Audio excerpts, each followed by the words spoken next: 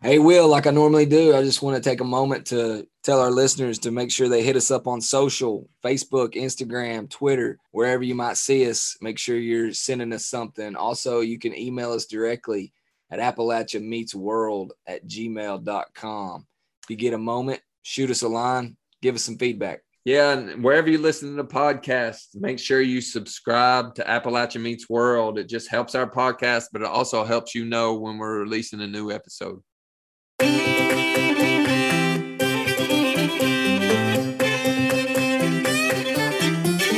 the real world, you'll see the negative in people. But when you're through hiking, you're spending time with these people and you're with a group, you're trying to get the good things out of them. So it's like, okay, I'm spending more time with this person. How can I relate to this person? What's good about this person? So it's like the opposite.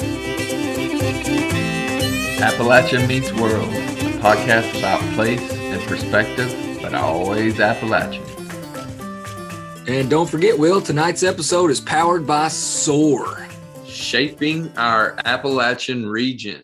If you're an entrepreneur out there, especially in Eastern Kentucky, check them out.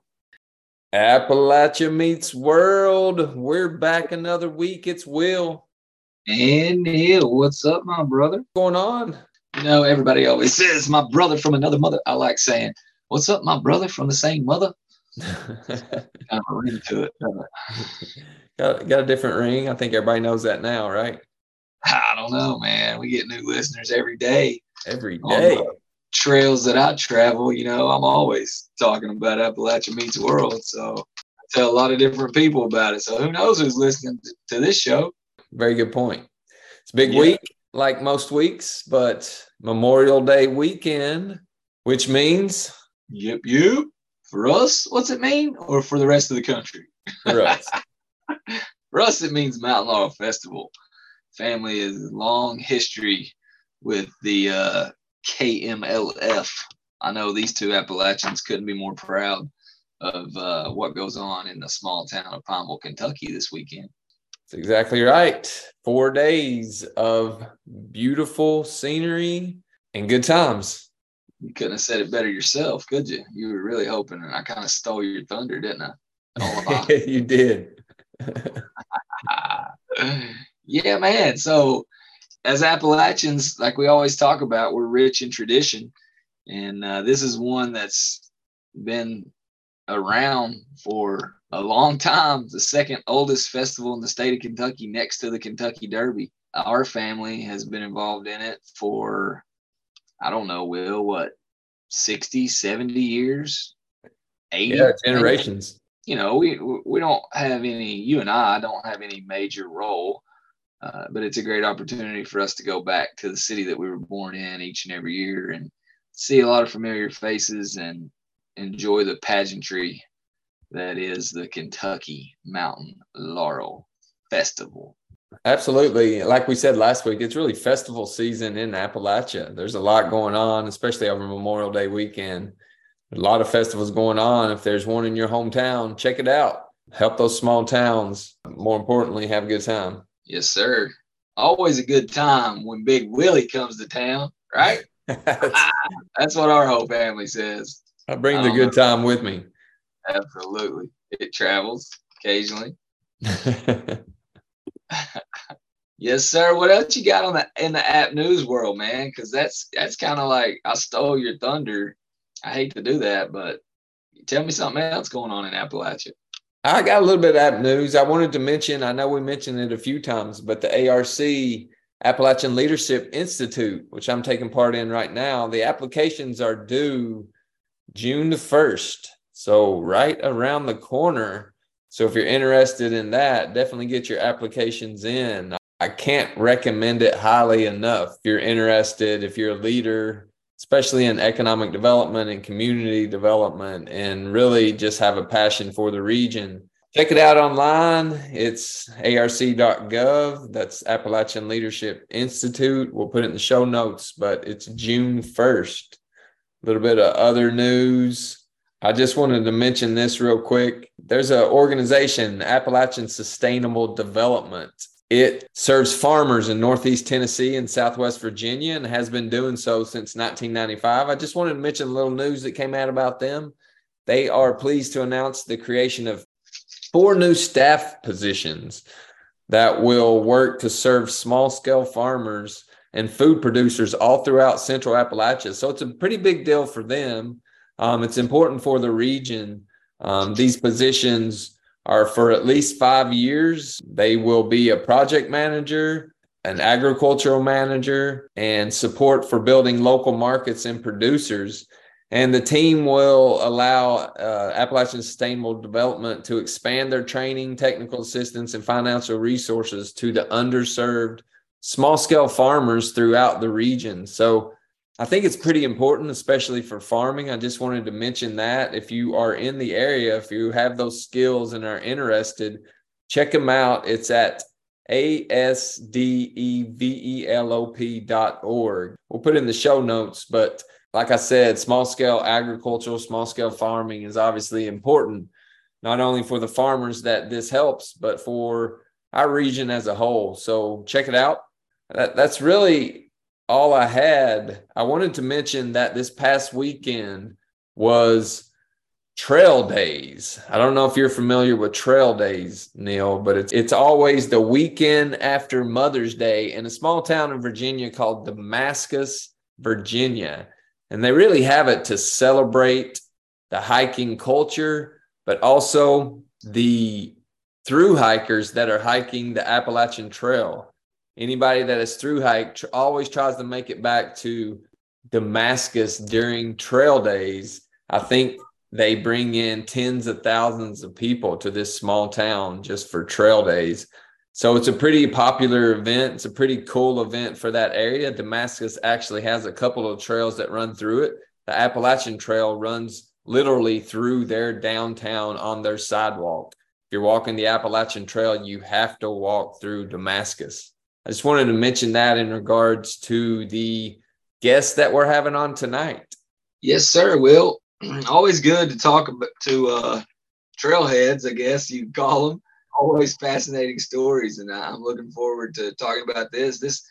This episode, really like last week's episode, kind of gets us in the mode for summer, and we're talking a lot about festivals and vacationing, and this episode is just going to lead us right into more exposure for Appalachia and all the great things that you can do inside Appalachia. So just want to mention that before we get into it, but I'm looking forward to getting our guest on.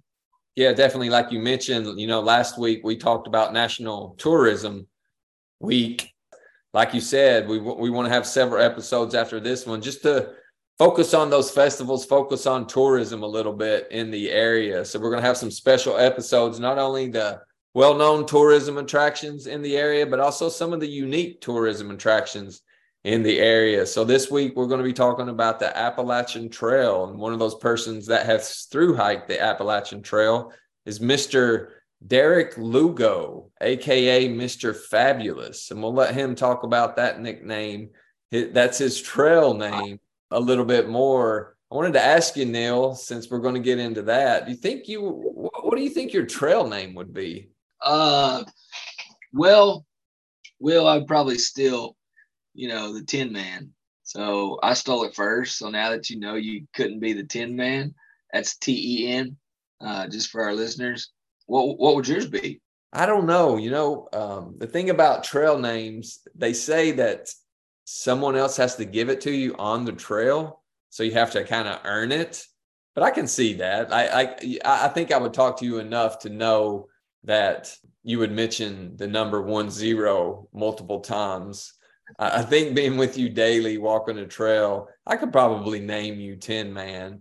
I don't know, maybe, and I've heard this often, maybe my trail name would be Honest Abe. I don't know. No, we would go back. Some of our listeners might remember this, but we might just resort back to your high school days and call you Tonto. I like it. I'll take it. Tonto and Tin Man on the AT. That's right. Been getting better than that. But without further ado, why don't we just talk to a man who actually has thru-hiked the entire trail? Just wait till you hear his story. He's someone from the big city of New York, had never hiked before in his life, didn't even know if he liked to hike, had never camped outside, just decided on a whim that he was going to through hike the Appalachian Trail. Without further ado, man, let's get him on. All right, let's do it.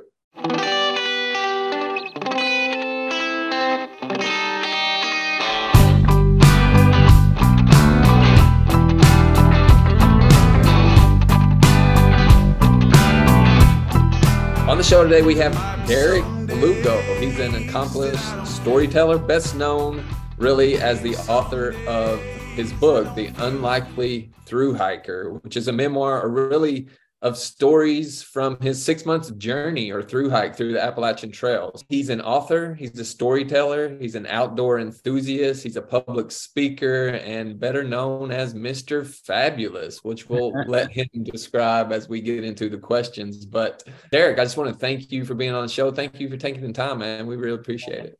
Thanks for the invite. I totally appreciate it. Like most Appalachians are big on history, big on tradition.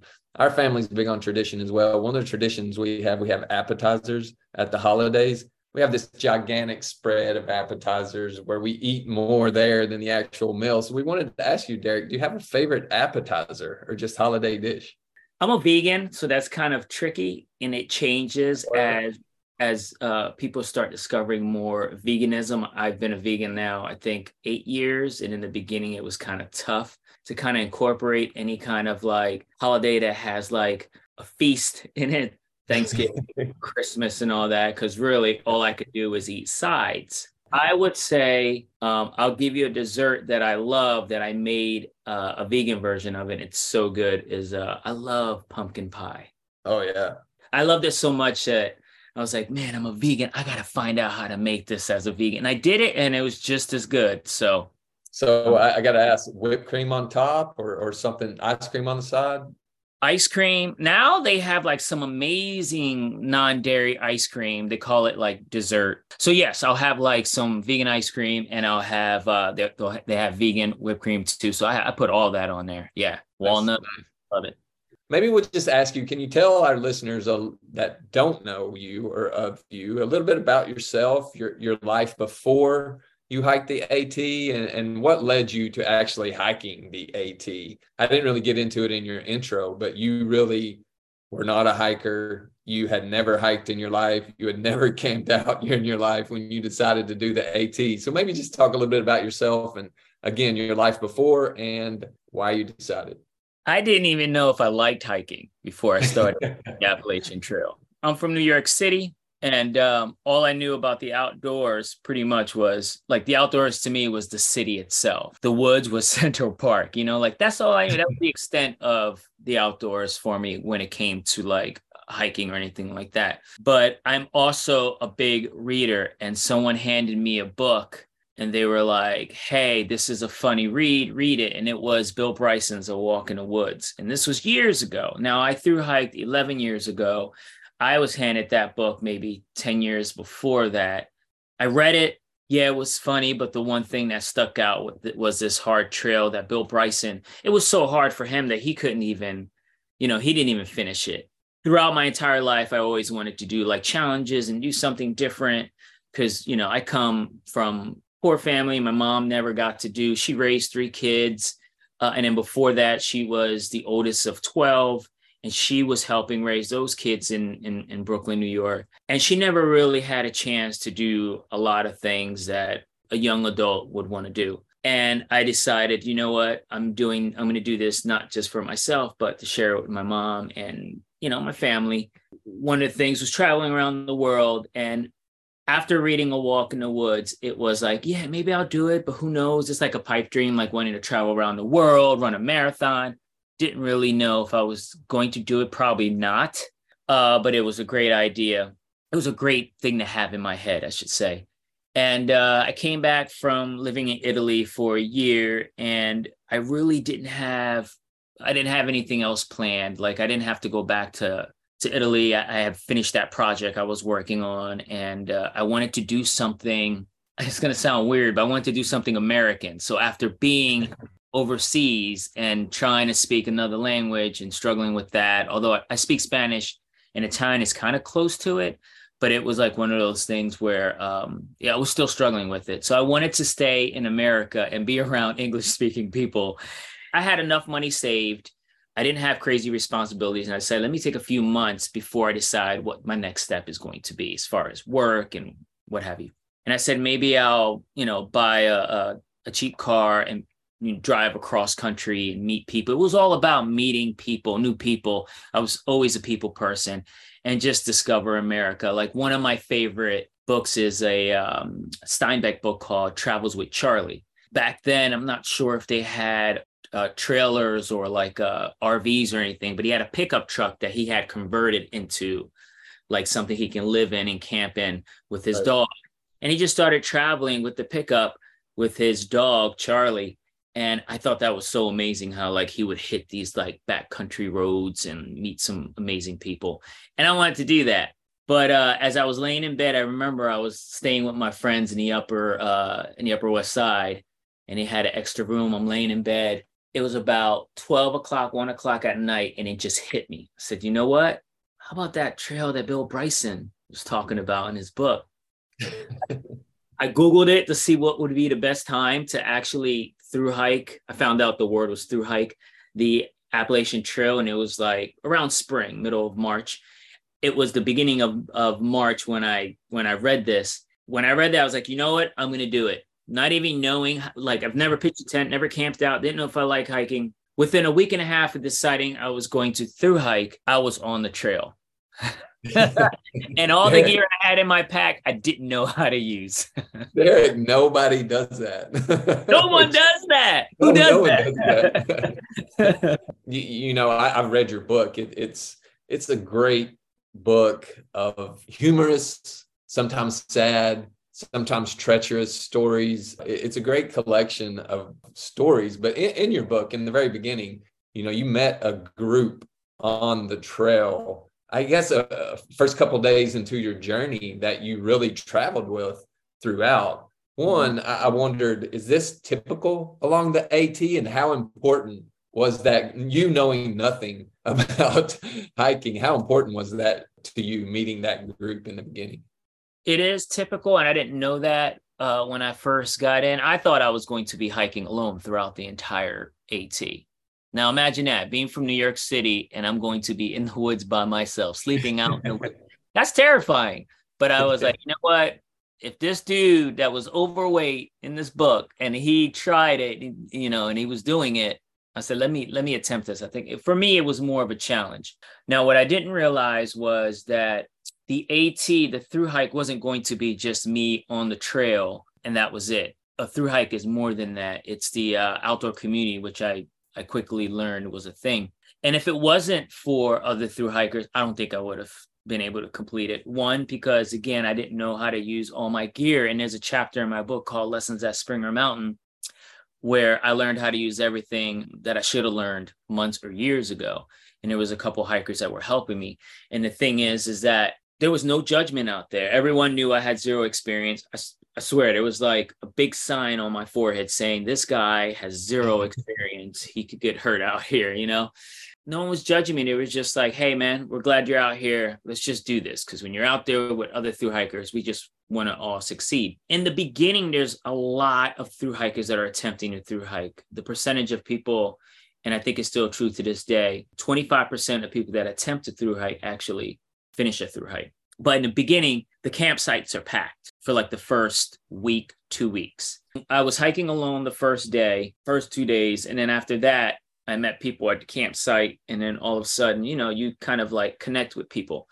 I say this all the time, where in the real world, you need like an icebreaker to, when you meet a stranger, how do you strike a conversation and all that. On the AT, the icebreaker is right there. We're just through hiking. And the first day, your friends, second day, your best friends, after that, your family. So it was really easy. And I always say that time goes a lot faster on the AT. So, like you're experiencing so much that you probably every day that you probably wouldn't experience for like months or years in like outside of the Appalachian Trail when you're with a social setting with other people. So yeah, within a week, I was hiking with an amazing group that I named the Moving Village. when I say you hike, it's really like you're not necessarily hiking right next to them or behind them or in front of them. It's like you're on the trail with them and we'll decide, hey, we're going to so-and-so camp. And either you hike with them or you don't, but then you end up in the same camp area.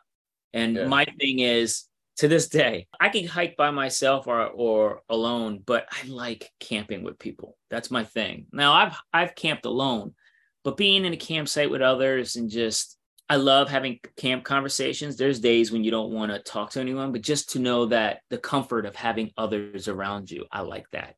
I could tell from the book, obviously you said before, you know, you're a people person, and in your travels, you like meeting people. And I guess it's easier on the trail because, like you said, you have that icebreaker. But your book's really, really great for the listeners out there that are curious about your stories throughout the book. Definitely check out his website. Go get his book. It not only tells your stories, but it kind of gives someone perspective, or at least a vision of what it would be like actually hiking the trail themselves.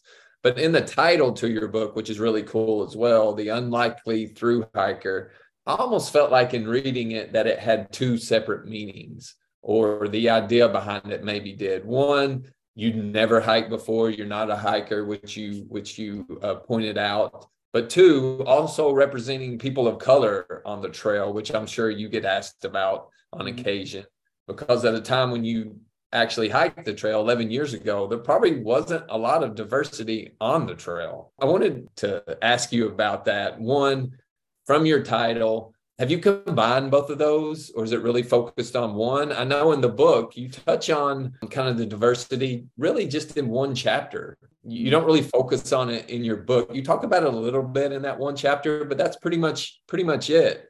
And you also have a podcast, or had a podcast, I think it was called Unlikely Stories, where you didn't just focus on the BIPOC community, you focused on everyone. I wanted to ask you, was there intent behind that? Was there intent behind your title and starting your journey? Did you even know there wasn't much diversity on the trail?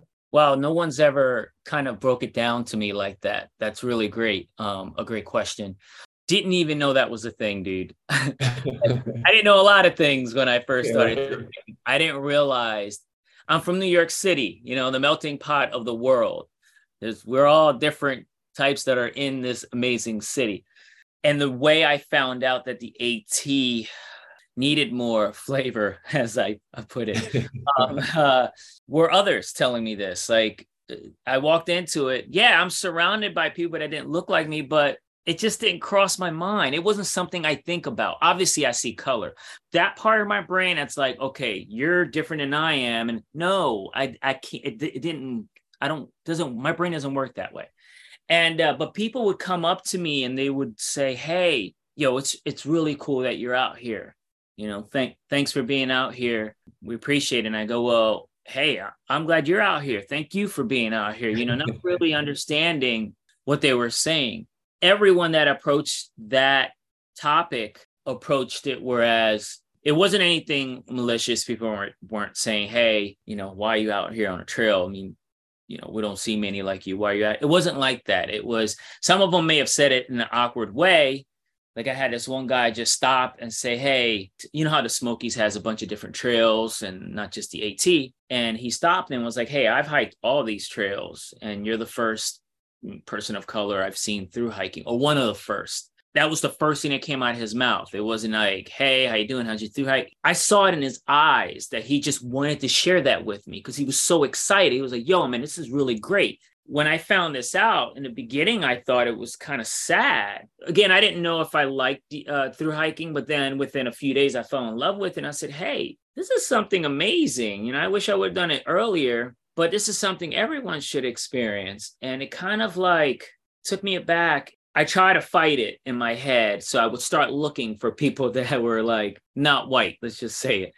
And I ran into two people of color, two different times. And it was a day hike and it was their first time out there on the trail. I couldn't understand it. A part of me knew why, because I can share my experience. I can't speak for the entire Black community or the Latino community, but I can share my experience. And a lot of it is what's happening. A lot of like why I wasn't on the trail earlier, why I just discovered it. I only discovered it because I like to read. I didn't read it because I saw a person of color that was doing this amazing thing. And I was like, okay, let me try it. I just stumbled into it. Like, I'm not looking to read a hiking book because it's not in my world. Someone said, this is funny. Though Bryson is an amazing writer, he has so many different works, all different types. And it just happens that this is one of his most popular books. And someone handed it to me. So it was luck. So then from that moment on, I decided this is something I want to share. And halfway through it, I remember speaking to someone at a hostel, older woman. I remember she was sewing a quilt. It was just crazy.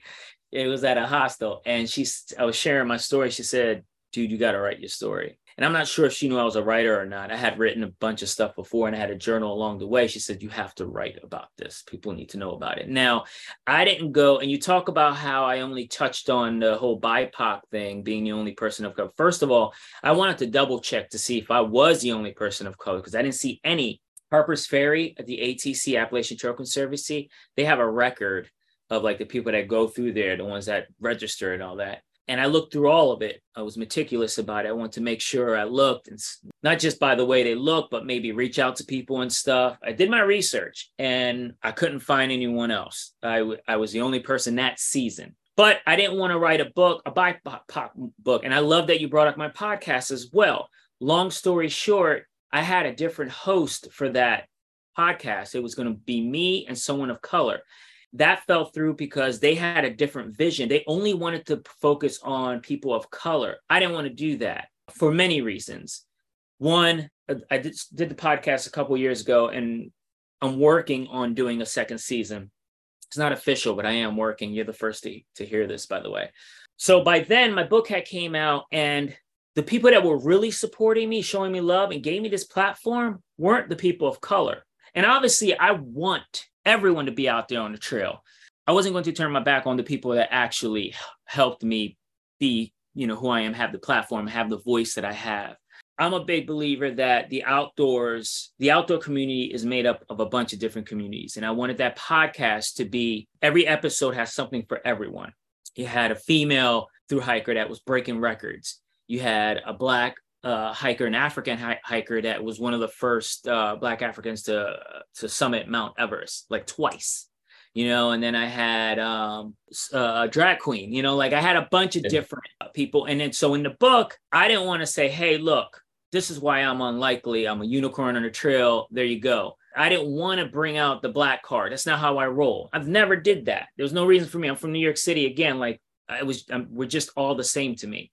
You know what I mean? Like, obviously we're all different, but we're all humans is my point. So in the book, I just wanted to share my story. I wanted to say, hey, and there's some points in there that I am unlikely, because in reality, the most important one for me was that I had zero experience. I've never hiked before. And now I'm attempting to do a 2,200 mile through hike. That's in itself is unlikely. Now, you want to add more unlikely, then I eventually learn that, I was the only person of color. So it added to that. I didn't want to just focus on one thing. And again, I just wanted to share my story, and everything would fall into place, and you get what you get from it. You think it's changed over the last 11 years in regards to diversity? I just thru-hiked the Continental Divide Trail last year. That's 10 years after I did the AT. I'm thinking there's going to be a lot of people of color. Let me see. I'm trying to think how many I saw. I've seen some. So 10 years passed, it went from 0 to seeing me in 1 or 2 or 3. Some got off the trail. I think I only know one person of color that was going northbound that actually finished. Well, 2 now, including myself, but I'm sure there were others. So it's changed. It's growing. Do you feel like that's a burden for you as a role model? I mean, do you feel like you carry that weight with you that you have to represent? Here's something I've never told anyone. People expect it from me. They expect it, like when they see me or they take me out to I do like talks all over the place. It's kind of like when they do an advertisement, they're like, here's Derick diversifying the trail. they think that's what I'm all about, which I'm really about just sharing the outdoors with everyone. When you say Derick's here to diversify, I don't want to be pinpointed to like, I'm only focusing on one group. That's not what I'm doing at all. I like that point, because when I read your title, like I mentioned before, I expected one thing going into reading your book, and I took so much more from it. Exactly. You got more out of it, because if I would have just focused on the BIPOC, you would be like just reading a story that really you couldn't relate with. You know what I mean? Like everyone can relate with my story. Everyone. Yeah.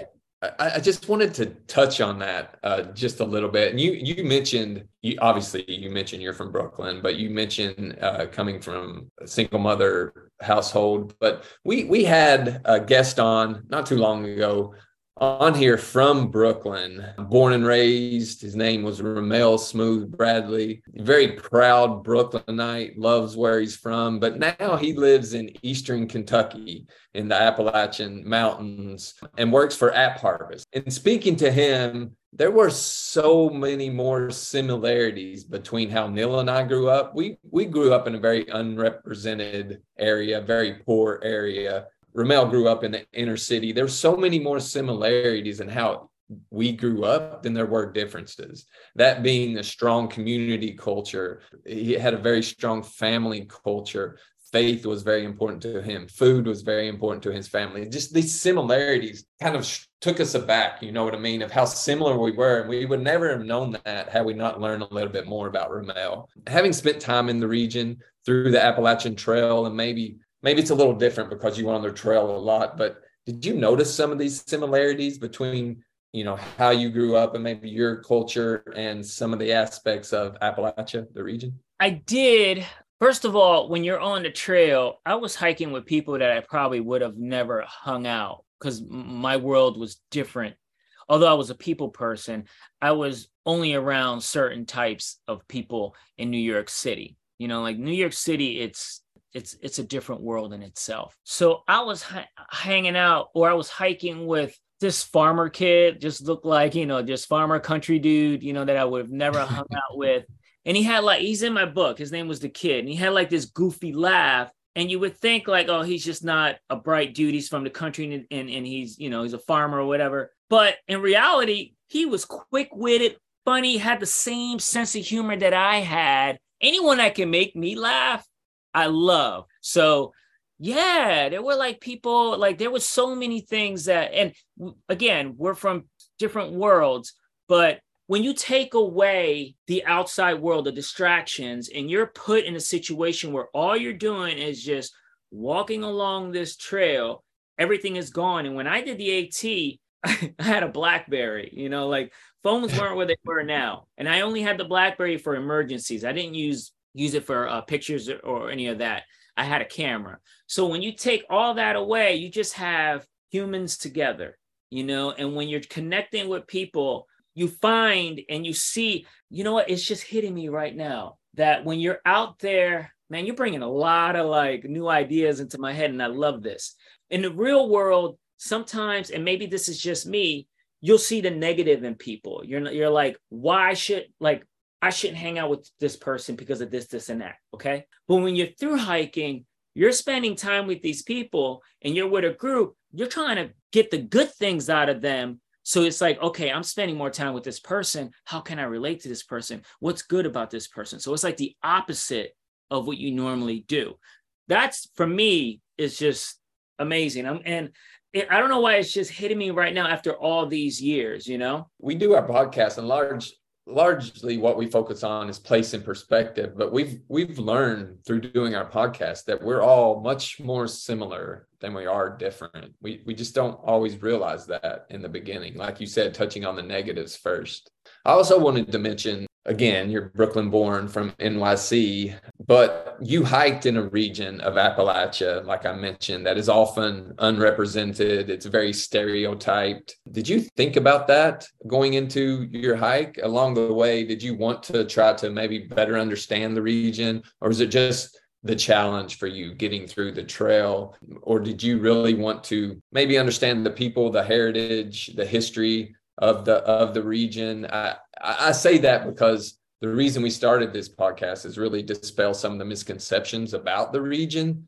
I feel like we are often misrepresented, but I wanted to ask you that, but also, what were your perceptions of Appalachia going into it? So when I told my family I was going to Thru-Hike and my friends, first thing that came out of my brother's mouth was like, and I didn't mention this in the book. He was like, look, man, there's like rednecks down there, And then my friend Nina was like, you ever see Deliverance? Exactly. All these, and I had a really funny thing about Deliverance in my book, but my publisher was like, you can't do that because there's some things that happen in Deliverance that we don't want in this book. And I was like, I get that. So I switched it around.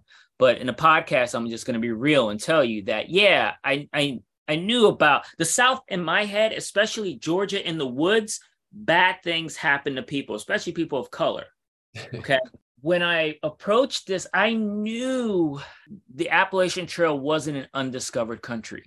Okay. I knew thousands and thousands of people attempted to through. Now, it wasn't something that it's more popular now, 10 years later, especially after Walk in the Woods, the movie. But after reading the book, and then I saw a couple videos, I knew that it was a thing and it was like well maintained. So I wasn't worried about that part of it. And I did a little bit of research as far as the, the crime and all that. There's more crime in Brooklyn than there is on the trail. Okay.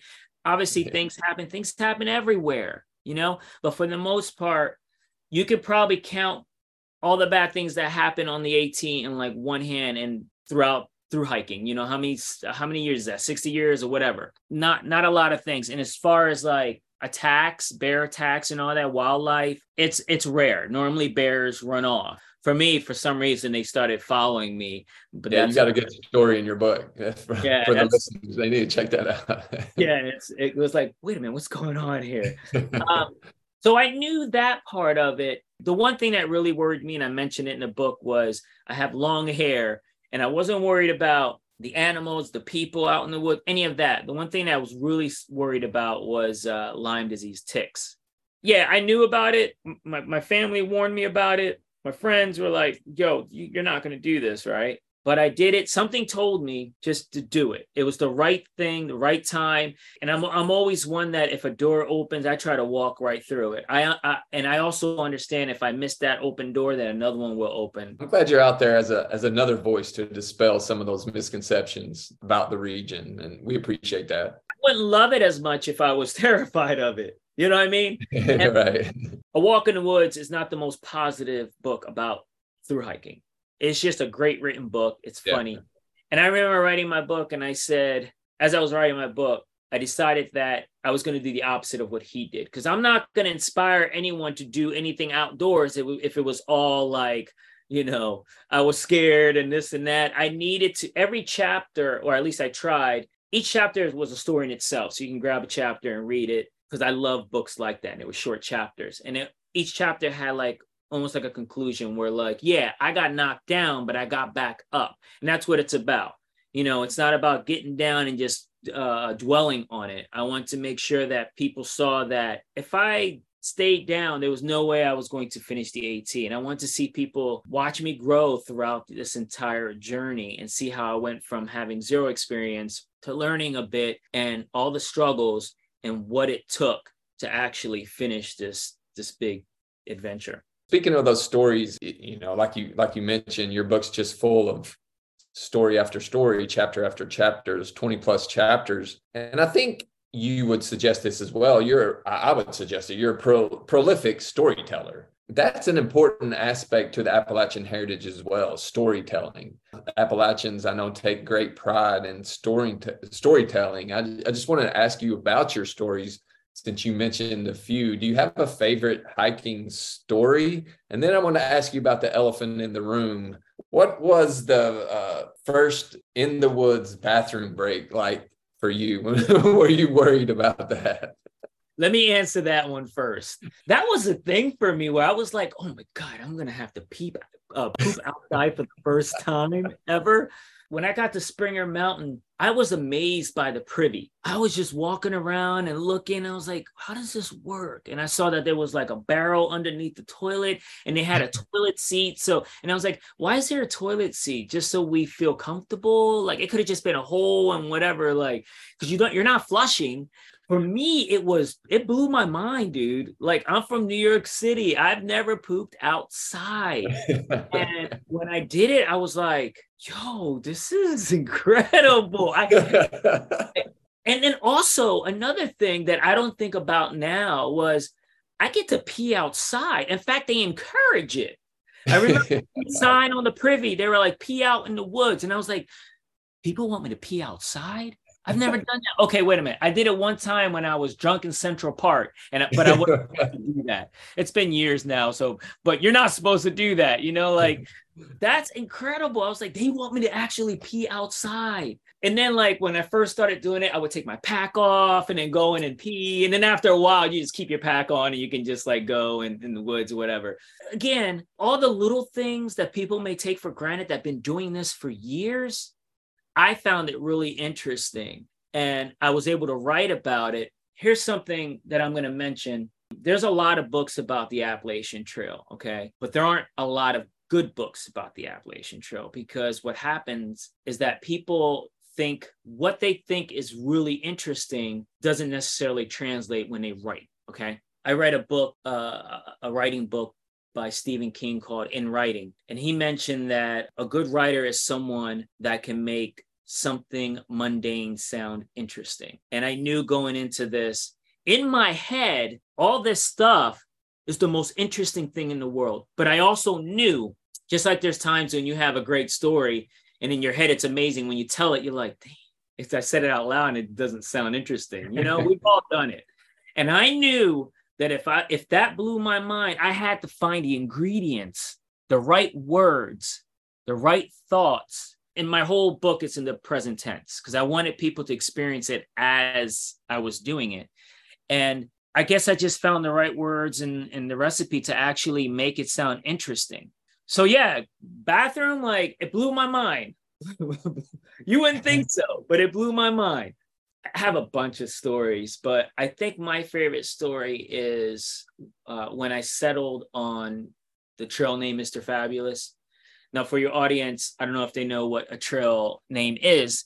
When you're through hiking the Appalachian Trail or any long distance trail, you're doing something out of the ordinary, away from your real world. So your real name, you get a different name. You get like a handle or just a nickname for being out there. And normally someone else gives it to you. So it's like something you did or you said or the way you looked, something that kind of relates and describes who you are. And I thought that was the most amazing thing because I already was giving people nicknames before I thru hike, because I'm not the best to remember names. So I'll come up with a nickname and then I just keep using it over and over again. I was like, this is great. These guys are helping me out here. I was hiking with the Moving Village within a week. I love sharing this story because it's just emphasized how much the AT changed who I was. Everyone had a trail name. It was a week into our hike and they were like, except for me. And they were like, hey, Derick, why don't we, when we get to camp, share a little bit about yourself. We want to get to know you. And then maybe we can figure, a name out for you. I was like, sure. Like, I don't mind talking about myself. Why not? Before I got on a trail, I was what you would call, and Nina would call me this, is a metrosexual, which is someone that likes to stay groomed, wearing designer clothes, staying fresh and clean and all that. I have locks. What's that? True New Yorker. There you go. Exactly. And I wasn't the only one because, all my friends were like that, and I knew that I wasn't going to be able to take showers along the way. And hikers are known to not bathe for a long time and grow beards and all that. And I said, I ain't going to roll like that. I'm going to shave at like water, like sources, like streams, lakes, whatever we find. Even if water came out of like a pipe, I was going to bathe, give myself a bird bath. I had wipes. Like I was going to stay fresh and clean. And then I joked that I wish I had a full length mirror that I could pull out and kind of like check myself out and make sure that I looked fresh, And Overdrive, another thru hiker, was like, hey, you're a Mr. Fabulous. I was like, what? He's like, you're a Mr. Fabulous. And I said, there's no way I'm going to be able to call myself a Mr. Fabulous. It's just, I'm not doing it. He was like, just try it for a couple of days. See, just try it. And it turns out Mr. Fabulous also comes from this. Do you remember the Blues Brothers movie? Yeah. The trumpet player, he's like this suave guy, and his name is Mr. Fabulous. Before that, people were trying to call me, and they were trying to call me New York and Marley. And I always wanted a trail name that had a story behind it. And Marley, and Marley because I have like locks, and New York because I'm from New York.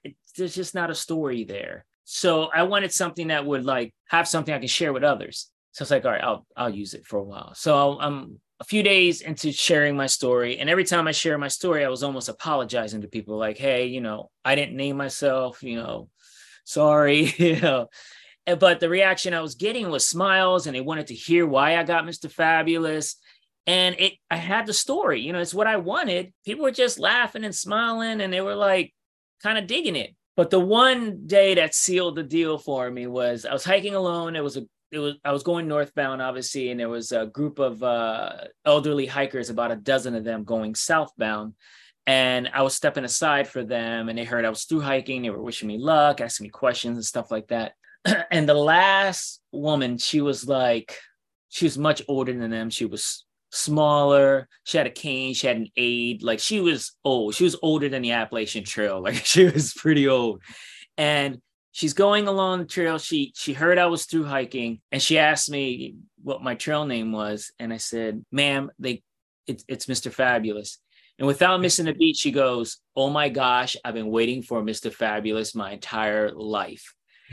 And she reaches up, gives me a kiss on my cheek, and she kind of like storms off with a little pep in her step, and she's twirling her cane, and her aide is chasing after her. And it's like, what is like Mr. Fabulous the cure for old age? Like, it was just like, and at that moment I said, you know what? That name is not just about me. Because to this day, I don't think I'm Mr. Fabulous.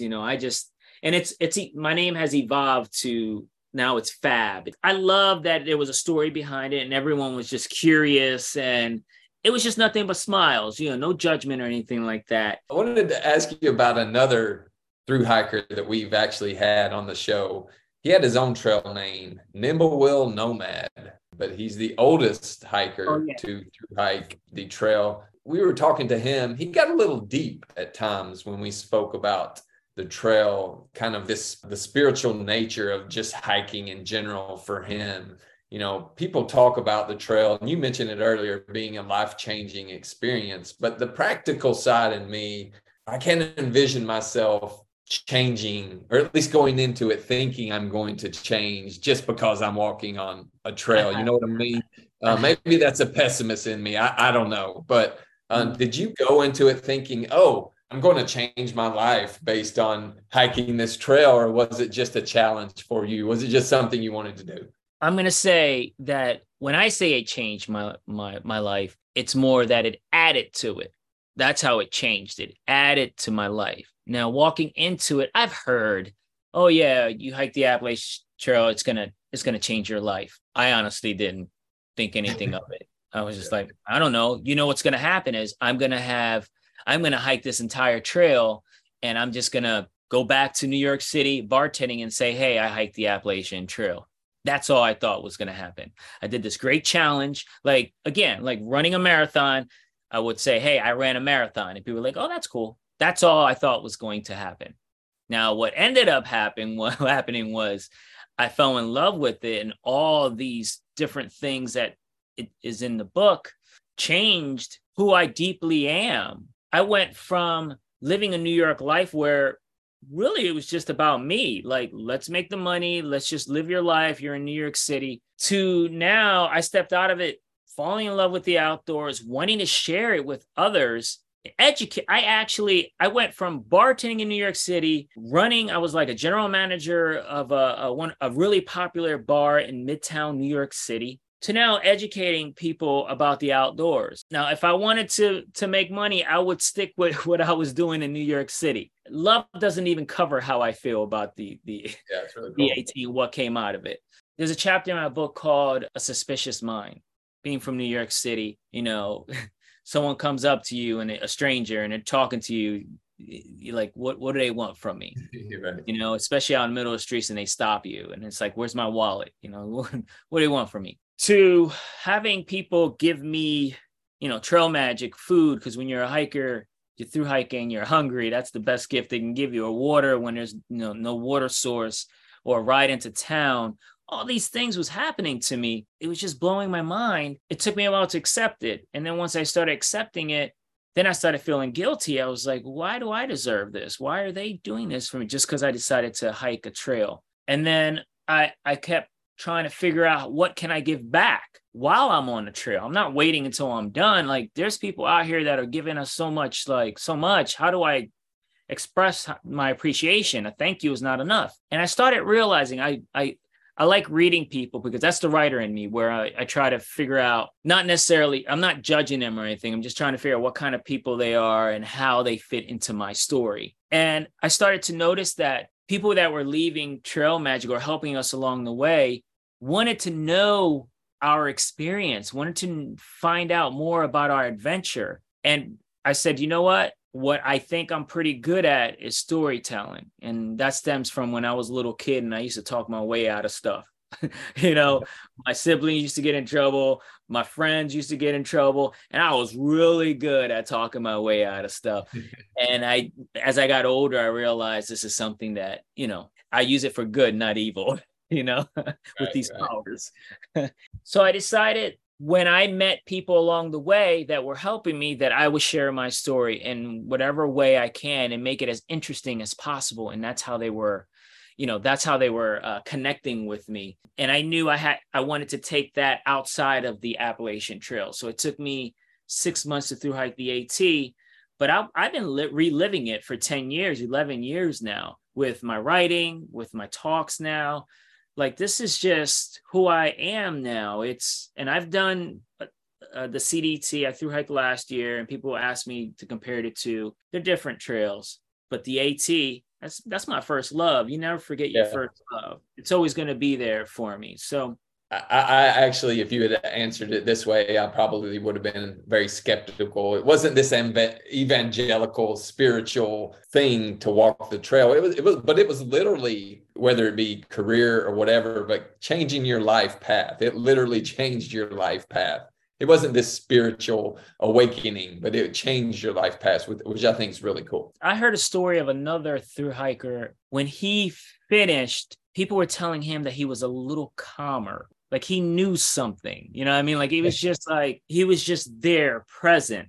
So it's different for everyone. And you're right. Yeah. There's not a cloud that opens up and there's a voice that says, this is your life. No. And I wrote about that in the book, and people were asking, like, I heard it changes your life and this and that. It's like, no, it kind of like, just go along with the ride. It'll happen. You may not know right away, but you see there's something if anything, you did something incredible. And I tell people this all the time. I tell all my through hiker friends, I'm like, if you go for a new job, put that in your application that you through hike the Appalachian Trail, because that's impressive. No doubt. You mentioned trail magic, people offering that on the trail. I wanted to talk about people on the trail. I mentioned the region, wanted to touch on the region a little bit again, but it's often underrepresented, but it's also on paper one of the poorest regions, or at least part of the Appalachian Trail, one of the poorest regions in the country. In fact, I think a lot of people that actually live near the trail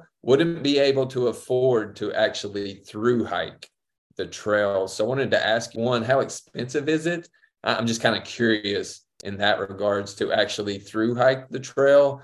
And upon your completion, have you ever thought about that aspect of it? Just people that wouldn't be able to afford it. Is there a way to get them out there? I know you promote the trail, you promote hiking. Is there a way to get those people that couldn't afford it to actually be able to maybe not through hike, but day hike, weekend hike, you know what I mean? Or even through hike? Yeah, there's a lot of layers there.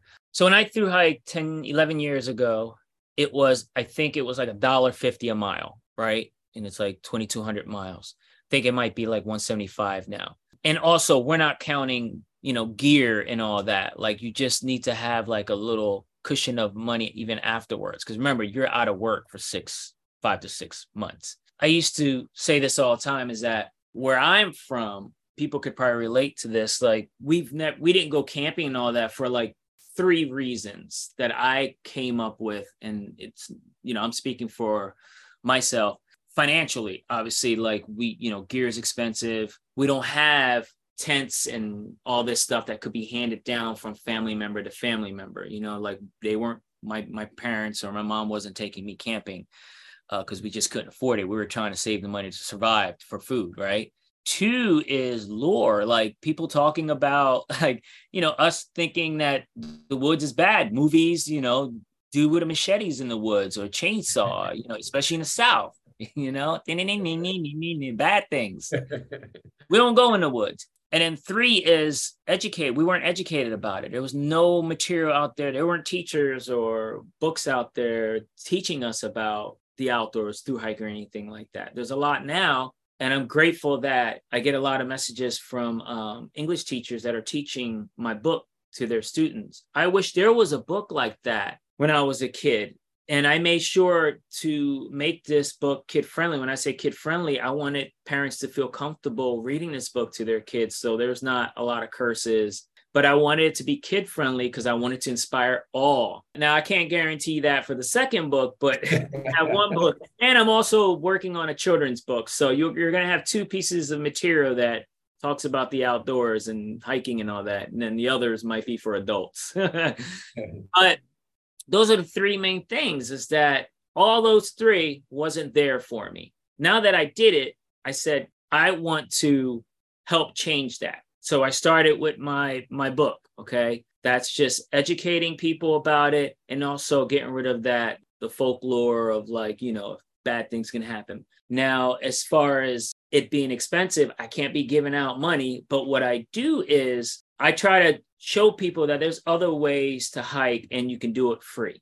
And wherever you live, there's trails you can go, even if you don't have hiking shoes. If you just, obviously high heels ain't working if you're trying to hike in the woods. And it's not about doing an entire, long trail. It's about just getting out there. When people say, hey, I just did 3 miles, I say, get rid of the just. You did 3 miles. That's amazing. You're out there doing the thing. Now that I have this platform, I'm able to do things where I can give as far, for instance, I'm gonna backtrack a little bit.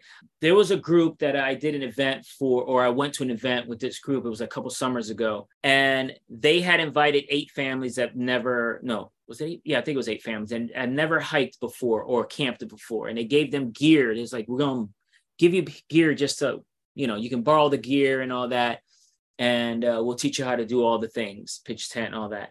And then at the end, they were like, actually, we're going to let you have all this gear. It was, it was headlamp, tent, backpack, all the things. It was not cheap stuff. I thought that is the most amazing thing, you're giving a family that have never done anything like this a chance to experience it. Not just showing them and telling them about it, but actually assisting them and handing them stuff that they're going to need to do the things. And then they can share it along the way with their family and friends. So what I try to do is when companies approach me about, hey, we'll give you this if you do that. Like, I don't really do the whole posting for free stuff. I don't do that. I partner up with people like companies and brands if I feel like they're aligned with what I'm trying to do. So I'm going to say this. I'm a sponsored athlete for Obos and Lakey. And they straight up said, whenever you want to give stuff away, let us know and we'll send it to you. So I'll do once a month, or I try to do as much as possible. I'll do a giveaway. Sometimes I'll have them share something with me, and then whoever has the best story or whatever, or just maybe do a drawing. So I try to give that way. I know it's little, but I'm only one person. But if people see I'm doing this, then maybe others will continue, maybe mimic what I'm doing, and we'll have more people out there doing it, and we'll get more people out there in the outdoors. Yeah, I think that's really awesome. We greatly appreciate you being this evangelist for hiking. And even if I hadn't read your book, I can hear the passion for the culture, the hiking culture, the spirit coming through what you're saying. And I think living in Appalachia, I lived in the heart of Central Appalachia. I grew up there. the mountains were just out my front door. It was just natural for me. I think I took for granted what I had. Whether Central Appalachia on paper is the poorest in the region, it's very rich in its natural beauty and other cultural aspects that it has. That being said, it's also important from a tourism perspective, you know, to bring people into the area, to help them understand. So if you can get as many people out there hiking, if they did not have the means or they do have the means, I think that's really important. What would you recommend to someone just thinking about it, thinking about doing a through hike? You know, what would be your number one recommendation? First, find out if you like hiking. don't do what I did. What you don't want to do is, let's say, take a group to a really hard climb, you know, like let's summit, you know, this high, you know, mountain or whatever. It's going to be hard for someone that had never done it before, you know, and in their mind, they're going to say hiking is super hard, which is not the case. Start simple, you know, go to your local parks, have so many trails, you know, there's a lot of parks. You're surrounded by parks, no matter where you are, and just walk, you know, start with, you know, a mile, whatever you think you can do. Little by little, do that, and then just grow from there. And then if you want to do, you know, longer hikes, or if you want to actually camp out, do a weekend or a day camp, or like drive. My brother hates hiking. Okay. He thought he could hike, but he hates hiking, but he loves camping. So he'd rather just drive up to a camp spot and just camp, you know? And there's no right way to do the outdoors. There's no right way. You could do it any way you want. Okay. You can drive up to a camp spot. It's not wrong that my brother just likes that. Everyone has their own, you know, flavor, their own way of like doing the outdoors. What's important is that you're doing the outdoors. That's the most important thing. So I would say you got to know who you are. You got to understand, like my brother, I don't like hiking, you know, but he could sit outside of his tent and look up at the stars. That's amazing, you know, and he could do that for hours, just looking up at the stars. Sometimes I think he's looking for aliens, but that's his thing, you know. Do that. But through hiking is very, it's special. Do some planning. Preparing yourself is the most important thing, and then it's your mind. You got to prepare your mind, not just the gear, but your mind. Know that you're going to be out there for a while, and there's going to be ups and downs. It's not going to be all wonderful. The bad experience will turn into good experience. Like, and when you finish it, you're going to feel incredible, because you're going to think about the ups and the downs. And when you got knocked down, got back up, look where you're at now. Yeah, that's perfect perspective. I mentioned the tourism aspect, and I know you just went to Trail Days in Damascus. For those that don't know, Trail Days it's always the weekend after Mother's Day, but it brings in tens of thousands of people to, as they describe themselves, or have been described, Damascus as one of the nicest towns along the Appalachian Trail. So it brings in all these people, attracts all these people around the hiking culture, really celebrating the trail, but also it's kind of culmination of past and present through hikers. I've never been to Trail Days, so how is it? How special is it for you as a past through hiker? Last time I was at Trail Days was 10 years ago. So I approached this one. I was very curious how much it changed. Now, when I went there 10 years ago, the only people that knew me were just the people I thru hiked with. And that was pretty much it. This time around was a little different for me because of my book and my talks. And I've been educating about the outdoors. I'm a voice for the outdoors. And for me, it was... I loved it. I had the best time of my life. In fact, I'm not going to miss any more Trail Days. It's going to be something I do every year. That's awesome. Or at least I'm going to try.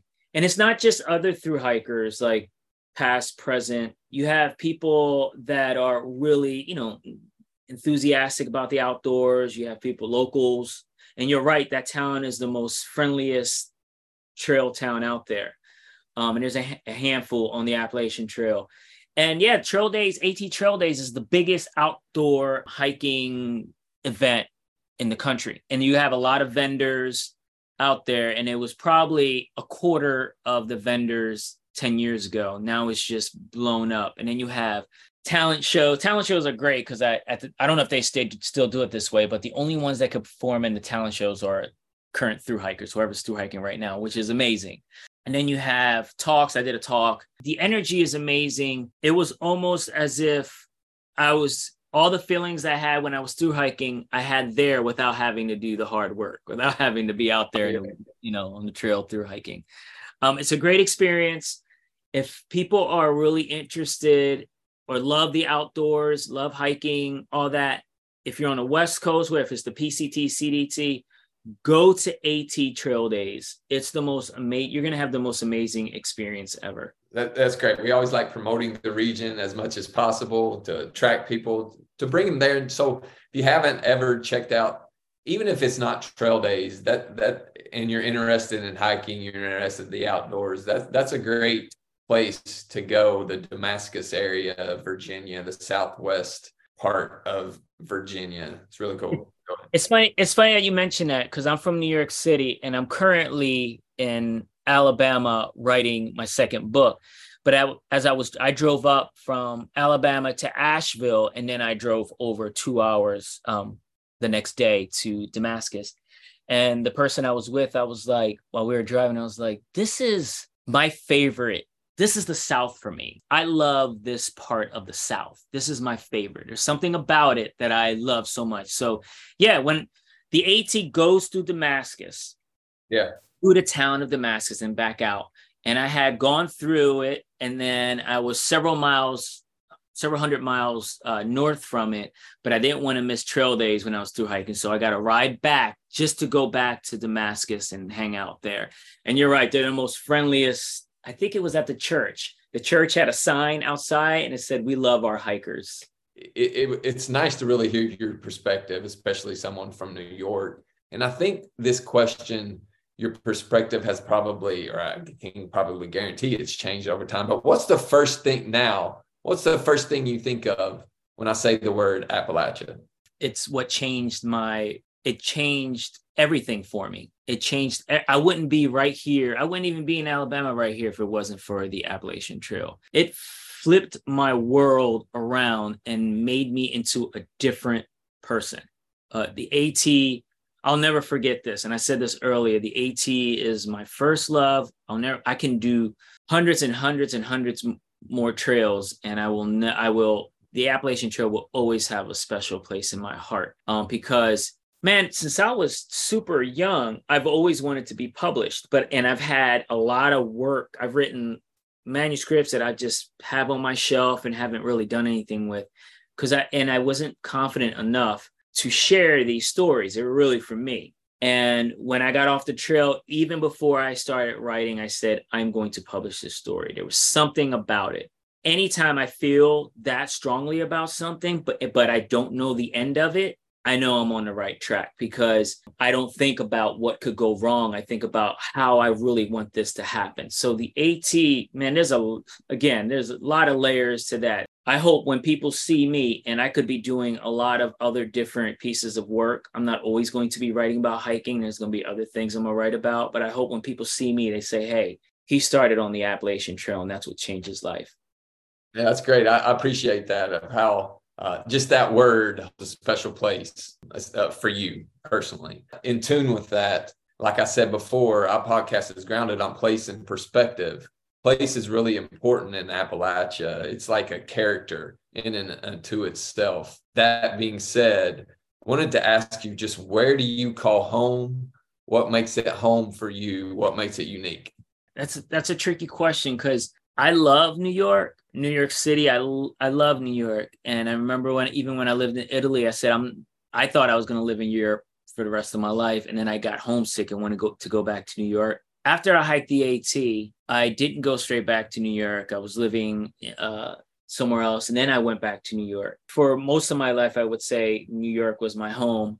I now know I'm not going to go back to the city, because of my experience on the AT and because of all the other adventures and my work. I think my home is going to be, and I say this all the time, in a cabin somewhere near a small town where I can just do some writing for the rest of my life. That's where home is going to be. We just always appreciate the answers to that question. They're always different, but everyone always has this sense of place or sense of home that they come back to when they think about it. I appreciate your time. Again, I wanted to thank you so much. You mentioned a few times that you have just completed the second of the 3 rings of the Triple Crown, the Continental Divide, the third one being the Pacific Crest Trail. To close this out, what was harder, the CDT or the Appalachian Trail? CDT, without a doubt, was harder. And that goes, and the AT, remember, I had 0 experience with the AT. Right. CDT, way harder. You're starting 100 miles in the desert. I don't like hiking in the desert. You're climbing up and down these mountains in Colorado, and you're racing against the weather. And when you get to Colorado, you hit like 10,000 feet, and then you kind of stay at like, 12,000 feet. And then you're up and down these mountains. You hit 13ers, you hit 14ers, and, 13ers and 14ers are like 13,000 feet mountains that you're hitting. And then when you hit the summit, you got to get there early, because like clockwork, every afternoon there's going to be a storm up there. So then you're racing back down. And that kind of took away from it, because I wasn't really able to enjoy myself as much as I wish I could. I climbed up my second 14er, it was Gray's Peak, and storm is coming. I couldn't go. It would take me longer to go back. So I had to climb up to the top. And when I got to the top, I took a video of it. It was like a 360 video. And right behind me, there was a cloud just coming right to me. And I just like started running, booking. And I'm just going. And it was like kind of rock steps. And I'm just racing now, stumbling, running, just to get away. Because if I get caught up there, and I did get caught one time up on a 13er, it was the most dangerous thing that ever happened. I thought I was going to be done. So it's super hard. That said, the views on the CDT, they're unbeatable. That I will say. It was the most incredible views I've ever seen. There were parts of the CDT, like the glacier section in Montana. I didn't know that mountains could look like that. It didn't even look like we were on a real planet. It looked like something out of a fantasy book or something. It was amazing. Yeah. It was very, very, very challenging. I could see why people normally, when they do a Triple Crown, the CDT is the last through hike, because they're like, I'm not through hiking ever again. I was curious about that. People talk about the Triple Crown all the time, and it's an amazing feat. But I wanted to thank you not only for taking the time today, but I'm looking forward to reading that next book about the CDT. But wanted to thank you really for being a voice, not only for the hiking community, the hiking culture, just getting out there in nature, but also I think for the Appalachian region in general. You have become a voice for the Appalachian Trail, but when I consider the trail, I also consider the region. So I just want to thank you for that and appreciate it and appreciate your time today. Thank you so much for having me. Always good to do something like this and not just have a good time, but also learn from it. This was an amazing talk. So cool. Thanks a lot, man. Appreciate it.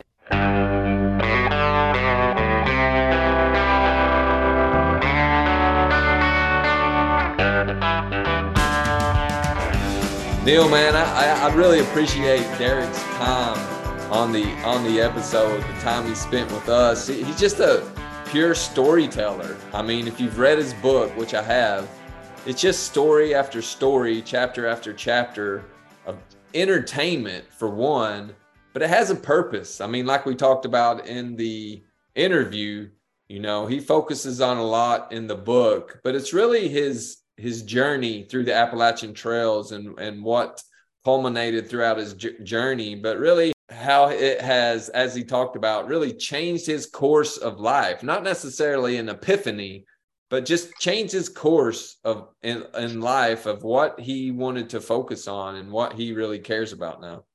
Yeah, I really enjoyed it, Will. Great guest, great speaker. Yeah, he has a tenacious attitude when it comes to trying new things. I guess that's needless to say, but I found it pretty interesting. You think you could, without having hiked ever in your life, dropped everything and just got on the AT. You think you could have done it?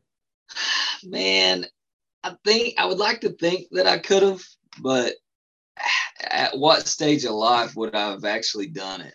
That's a good point. I couldn't do it now. certainly would not happen right now. Yeah. And Derick mentioned, when he did it, he didn't have a lot of other responsibilities. So it was a perfect time in his life to do it. Since then, he just recently finished the Continental Divide as well. Majority of his life is focused on the outdoors, promoting the outdoors. So obviously he had some sponsorships to do that. And I agree with you. There's no way I could do it now. Earlier in my life, I could have set aside some time, but could I have done it? I think it's more of a mental thing. Yeah, I think, I'm not going to, say this out loud very often. There's no doubt in my mind that you could do it and make it through it. Me, on the other hand, I don't know. I 100% believe you could. Don't ever tell anybody I said that, okay? With your pretty boy nature, I might have to agree with that. We've already discussed you take 3 showers a day. It's not a pretty boy nature. It's a way of life.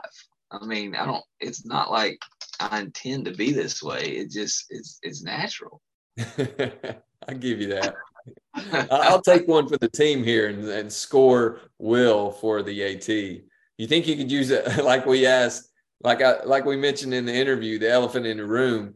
You think you could, on a daily basis, use the bathroom in the woods? Daily basis? If it's life and death, but it's not gonna be my favorite thing to do. I'm probably gonna change the diet quite a bit. You think? Maybe try to limit it to every other day. No fiber diet while you're on the AT. It was interesting to hear from Derick just about not only his journey, but how he did it, why he did it, what he accomplished, what he continues to accomplish as he spread the word about the AT, about the outdoors. We appreciate what he's doing, where he's been, where he's going. And anybody that will spread the word about Appalachia is a fan of ours. So we want to thank him again for his time. Yes, sir. Really appreciate him coming on. Look forward to hearing more about his journey as he continues. You got how about an app biz of the week for me, Will? You got one to highlight tonight? I do. There's one I do want to highlight. Actually, there's a couple I want to highlight in reference to what we were talking about with Derick, what we were talking about in before in the intro in regards to Trail Days. I mentioned that Trail Days is held in Damascus every year, something that Derick just attended. I wanted to mention that because I've been to Damascus recently, and their downtown, from what I've heard, has really been rejuvenated from being on the AT, but also from a lot of local leaders that have started businesses downtown, and their main street there has really grown over the last 5-10 years from what I've been told from speaking with people in Damascus. And I just want to mention a couple of businesses there. And if you're in the area, you should definitely check out. One of those is Southern Threads Boutique. I don't think they have a website, but they do have a Facebook page. It's Southern Threads Boutique. If you're in the area, interested in a little shopping, check them out. There's also Outfitters there in Damascus that sells a lot of hiking gear. You can check them out. We'll post them in the show notes as well. But I also wanted to mention the distillery and the brewery there, which are cool additions to the downtown of Damascus. And they are the Appalachian Heritage Distillery and the Damascus Brewery, both good options, both right there, literally on the Appalachian Trail. Like I said, you have to walk down the sidewalk and you can run into these locations. They're fairly new, have opened fairly recently, so you can check it out. You can check out Trail Days. You can visit this small town. The Virginia Creeper Trail, which we talked about last week, runs right through there. There are several trails that connect right in Damascus, which helps with tourism, which is what we're focused on in this episode as well. It brings a lot of people to Damascus, and these shops are there to partake. So if you are ever in the area, check out Southern Threads, the Outfitters there, Appalachian Heritage Distillery and the Damascus Brewery. Yes, sir. Definitely spots I'm going to hit up on my next trip to Damascus. All right, Neil, since we have wrapped that up, I want to really thank Derick for his time. Look forward to his new book that's coming out on his journey through the Continental Divide Trail. So I want to thank him again and appreciate his time. Yes, sir. Thanks, Derick. Talk to you soon. I guess without further ado, Neil, we can end it like we usually do. Till next time. Peace. I'm up in the mountains again. I'm getting lighter, the air's getting thin. Now I'm facing down with a grin. I've been in the city too long, sidewalks and buildings and singing sad songs. Now I'm back up where I belong, in the mountains again.